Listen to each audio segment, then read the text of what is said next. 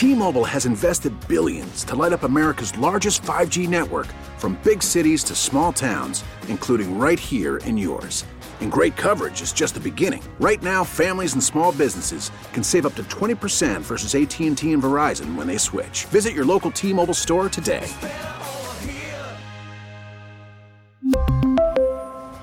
Plan savings with 3 lines of T-Mobile Essentials versus comparable available plans. Plan features and taxes and fees may vary. Welcome to KCBS In Depth, a discussion of one of the topics making news this week. This is KCBS In Depth. Thank you for joining us on KCBS In Depth. I'm Jane McMillan. Among the many policy changes from the Obama administration to the Trump White House has been how the federal non-discrimination law, Title IX, is interpreted to apply to transgender students. You'll remember the Obama administration directed schools to allow transgender kids to use restrooms and locker rooms according to the gender they identify with, or those schools would risk losing federal funding. The Trump administration rescinded those protections and has now left Title IX interpretation to the individual states and individual school districts. Several lawsuits from varying states are making their way through federal district courts over this very issue. California, though, is not one of those states for which this is a divisive issue. In 2013, California passed Assembly Bill 1266, the Student Success and Opportunity Act. That guarantees the right of transgender students to participate in school programs and use facilities according to their gender identity. And on the day the Trump administration announced the rollback of the Obama transgender student protections, California's Superintendent of Public Instruction, Tom Torlakson, publicly stated that California students would continue to have their civil rights protected. My guest this weekend on KCBS In Depth has a deep knowledge of both the legal and human components of this issue. Asaf Orr is the Transgender Youth Project staff attorney for the National Center for Lesbian Rights. Based in San Francisco, the NCLR is an LGBT civil rights legal organization representing people in cases against discrimination around the nation. Asaf Orr was the lead attorney in the critical California case, Student v. Arcadia Unified School District. That resulted in agreement that Title IX protects transgender kids from discrimination in school, including when accessing restrooms, locker rooms, and sex-separated activities and programs. I'm very grateful he's joining us today on KCBS In Depth. Welcome, Asaf Orr. We're happy to have you here. And let me start by asking about the current legal scenario for transgender youth. We know that before President Obama left office, his White House, his presidential guidance on the use of Title IX was protection for transgender kids to use the school bathroom or any bathroom as to how they identify their own gender. The Trump White House has since rescinded that order, but Title IX is a federal law.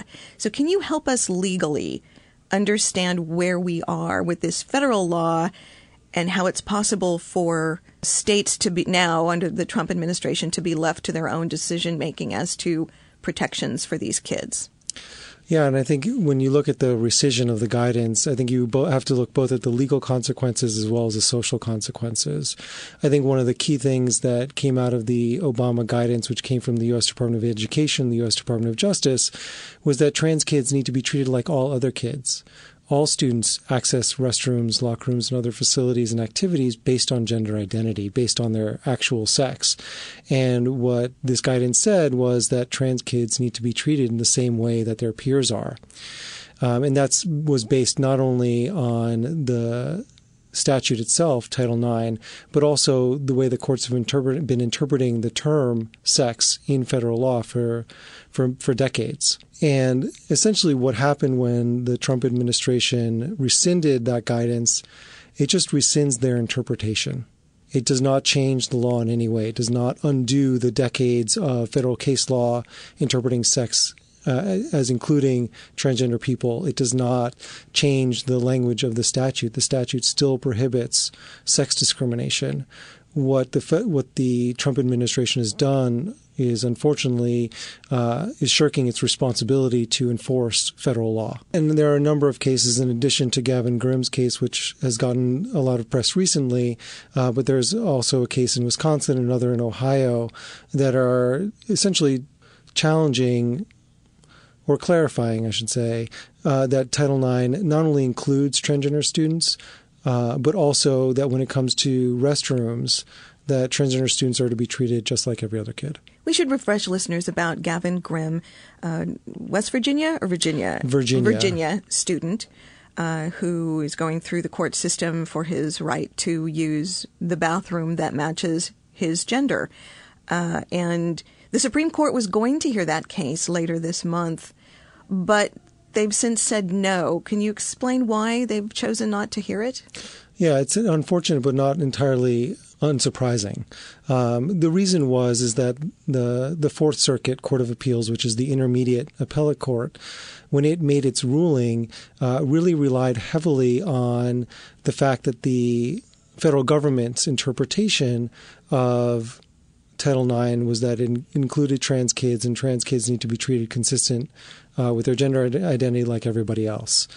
Now, with the rescission of that guidance, really all the Supreme Court has done is said to the Fourth Circuit, hey, we want you to take another look at this.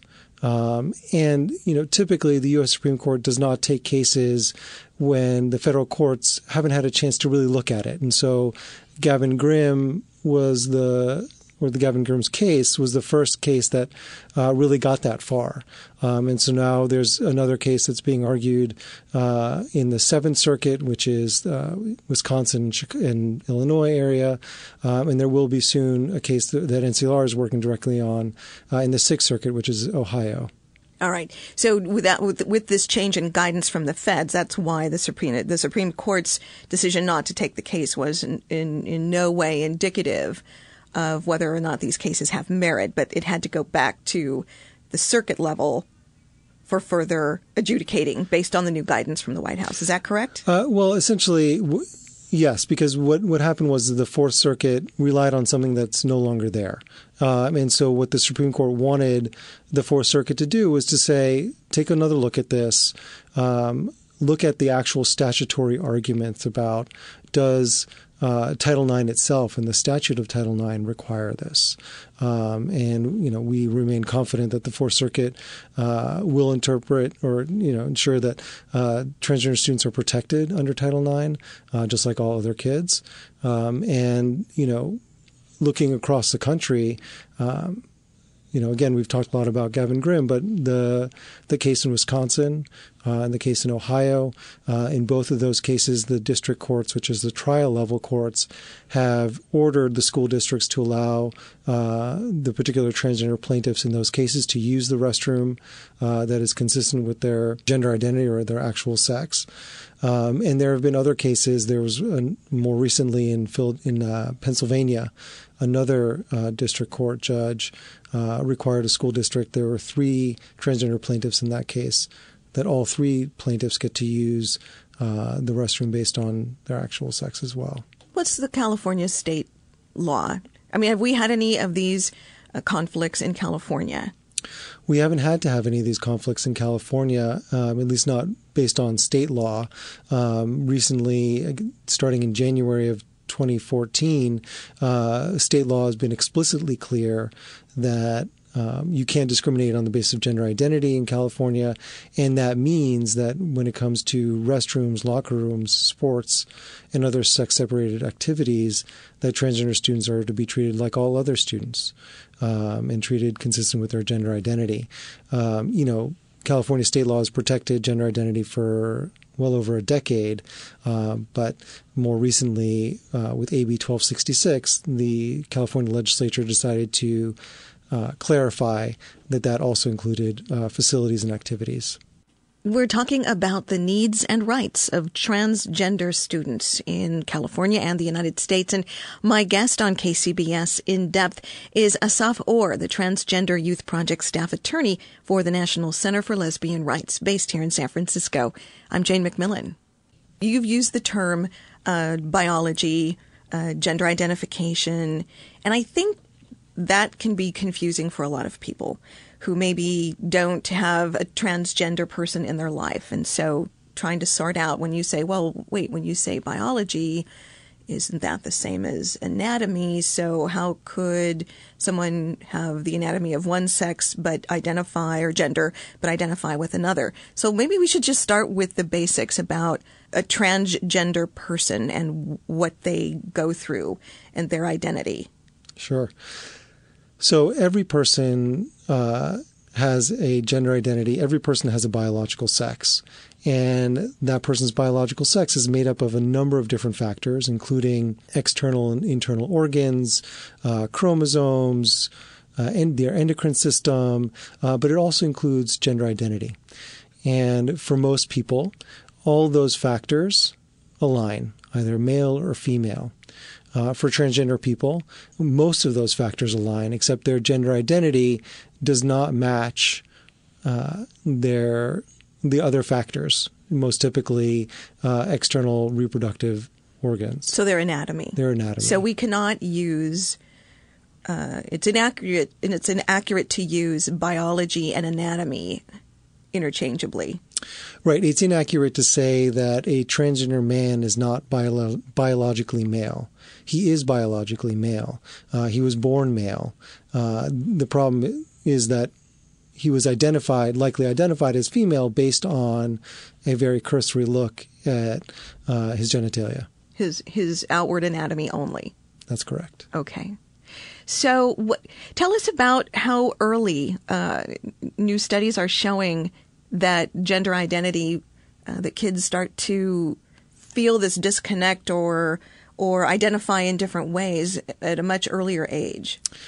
Right. And so in the DSM-5, which is published by the American Psychiatric Association, they recognize that children become aware of their gender identity between ages of 2 and 4 years old. So this is something that is, one, very innate in people, and they become aware of it early.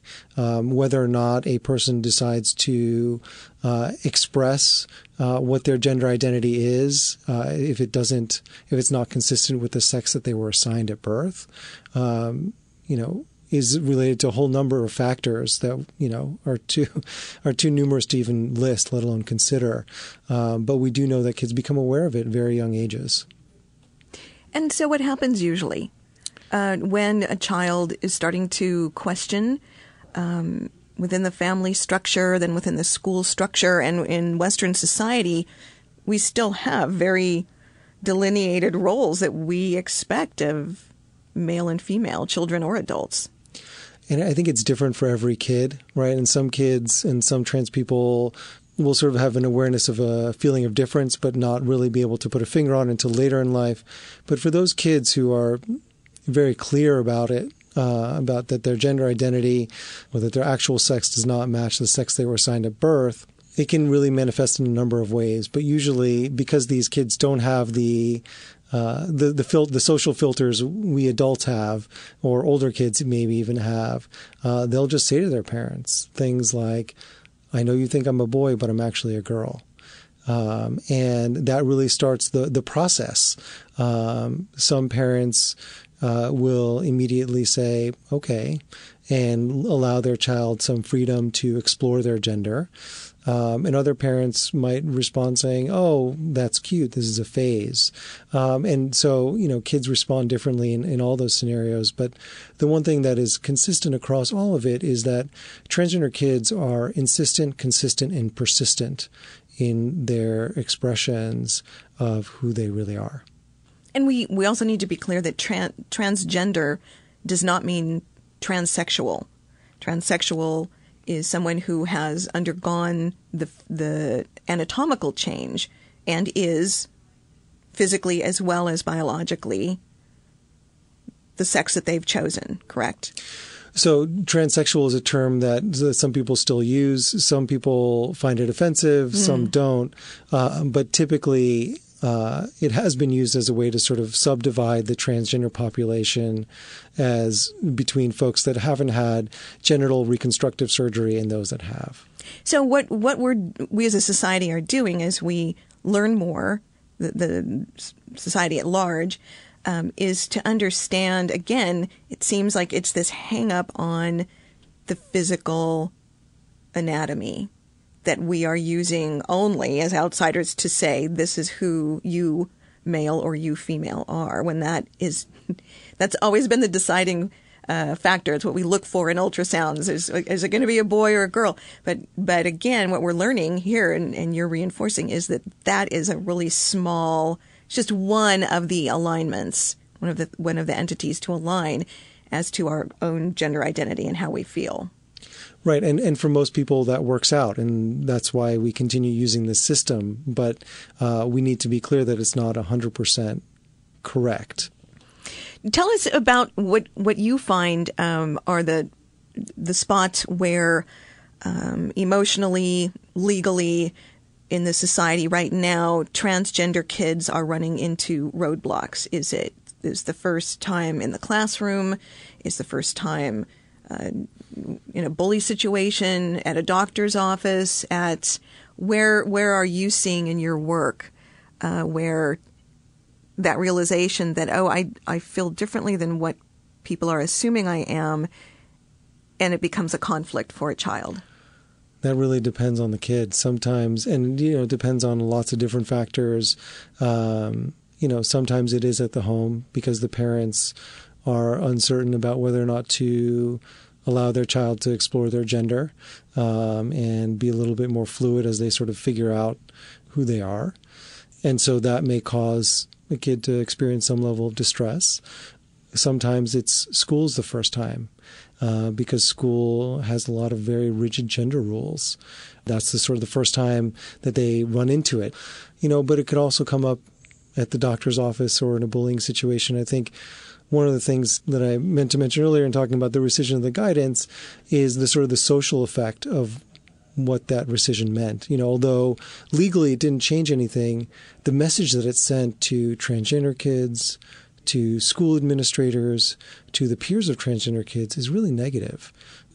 Less than a year ago, Attorney General Loretta Lynch got up in front of cameras and, was very clear that the Department of Justice and the federal government stands behind transgender people and stands with them in their struggle for equality. And to have that essentially walked back entirely is difficult. And it also sends the message to, for example, these peers that, it's okay to bully trans kids because they're different.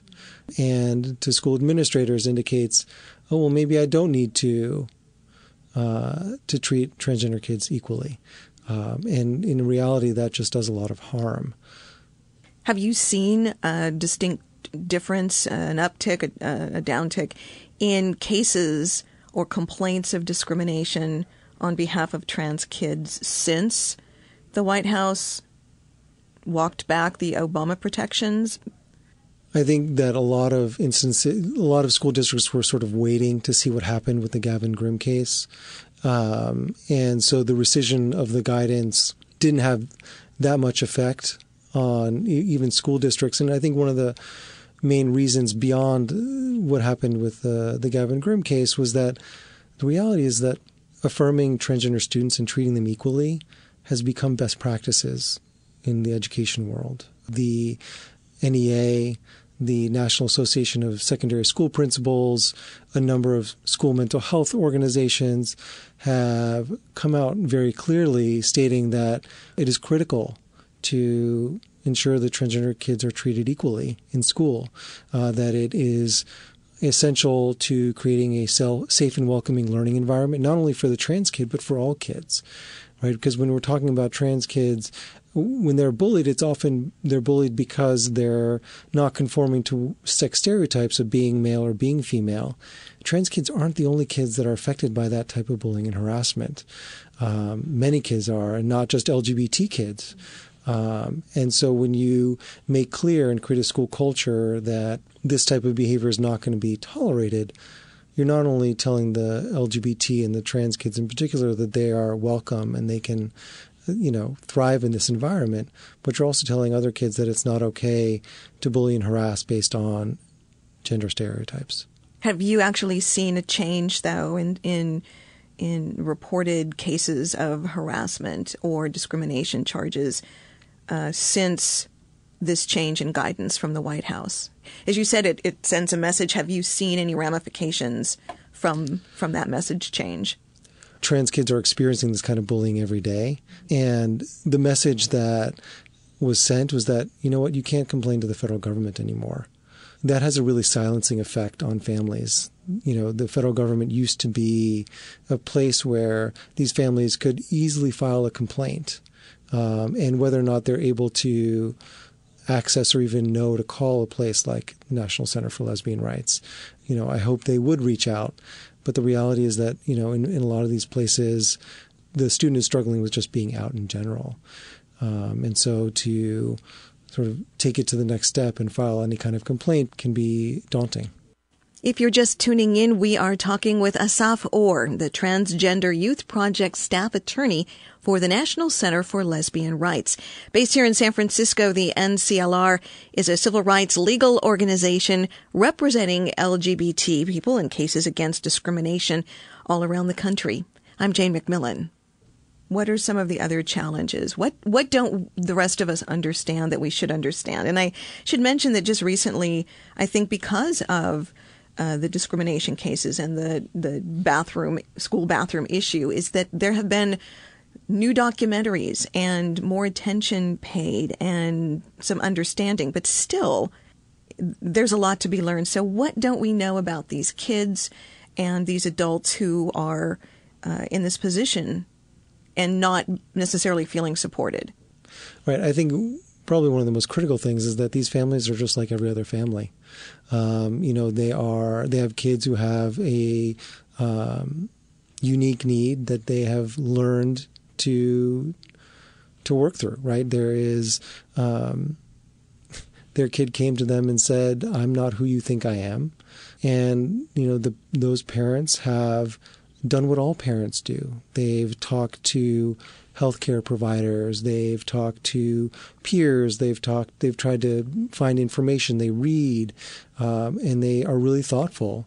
And these kids are really thoughtful too.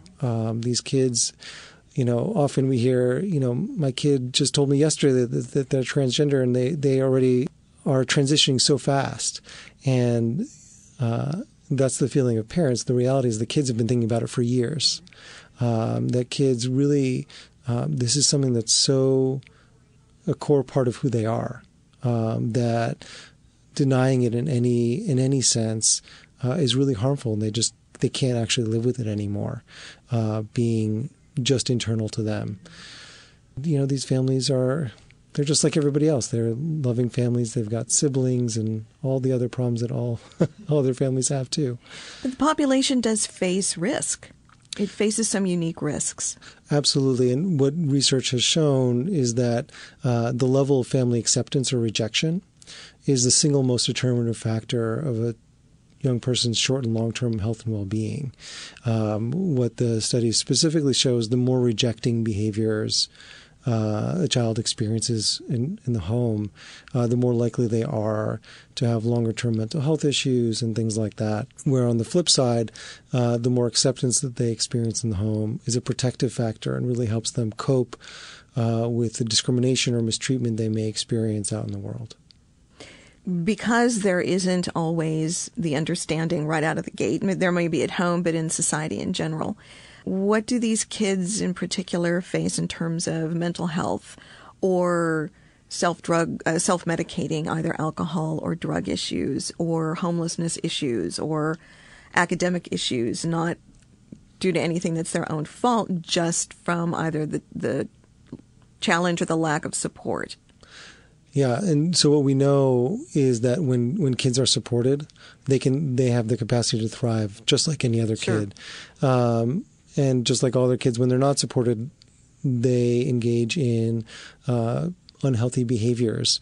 There is certainly some indication that transgender youth and the transgender population in general are disproportionately represented in statistics like suicide attempts, engaging in substance use, other high-risk behaviors, homelessness, and things like that. But what we're seeing now, and I think is the really critical thing to focus on, is that when we support and affirm these kids, they have the capacity to thrive and be contributing citizens just like any other kid. And so it's really critical that when parents see this in their homes, that they seek out the information they need, that they seek out resources, and there are tons of resources that are now out there, and really do provide their child with the opportunity to explore their gender and to be who they are. What would you say to people who might not know what is considered harassment or bullying? Or so, as you know, the attorney who would be taking a look at some of these issues, if you said, if your trans child experiences any of the following, you should call me, or you should call our organization, or you should seek help. What is the litmus test for a parent or a teacher or anybody that needs some information on what they should do to be supportive, and when it's time to call in and bring something to the attention of the legal community? So I think, the difficulty is that bullying and harassment can look at so many different ways. Mm-hmm. Very common ones are, using the incorrect name or pronoun for a transgender student consistently. And then there's obviously the physical harassment, which happens, the pushing into lockers or physical assault or threats of physical violence. And I think the critical thing is keep really great notes. Keep document it not only for yourself, so you have a record of what has happened, but it's also really important to involve the school administration as soon as possible. The school administration is not liable for the bullying and harassment happening. They're liable for if they don't respond properly. And if they don't know about it, they can't respond. And so the critical thing as an educator or as a parent, not only do you want to have your child document these incidents for themselves, but also really making sure that you're documenting it to the school administration. And you're also documenting not only that it happens, but how it's affecting your child or the student. Are they developing school phobia? Are their grades dropping? What are the actual effects of the bullying and harassment? And if the school district is really not responding to the reports, or your child or the student's condition continues to worsen, that's certainly a sign that you might want to reach out to a lawyer. With regards to cases that we take, we really look to advance the rights of the entire LGBT community and people living with HIV and AIDS. And so we take cases that seek to change the law and strengthen rights and improve the way that courts are interpreting particular laws. And we look nationally to represent families all over the country. If folks would like to go to your website, can you give that to us? Sure. The website is www.nclrights.org. And we'll put a link on our website. That's cbssf.com. Asaf Orr, thank you so much for your time today and your expertise on this issue. Thank you. My guest on KCBS In Depth has been Asaf Orr, the Transgender Youth Project staff attorney for the National Center for Lesbian Rights, based here in San Francisco. I'm Jane McMillan. You've just heard KCBS In Depth, a news interview program, Sundays at 8:30 a.m. and 8:30 p.m. And now available for download at kcbs.com. In Depth is produced by Cheryl Rains for All News 740 and FM 106.9 KCBS. T-Mobile has invested billions to light up America's largest 5G network, from big cities to small towns, including right here in yours. And great coverage is just the beginning. Right now, families and small businesses can save up to 20% versus AT&T and Verizon when they switch. Visit your local T-Mobile store today.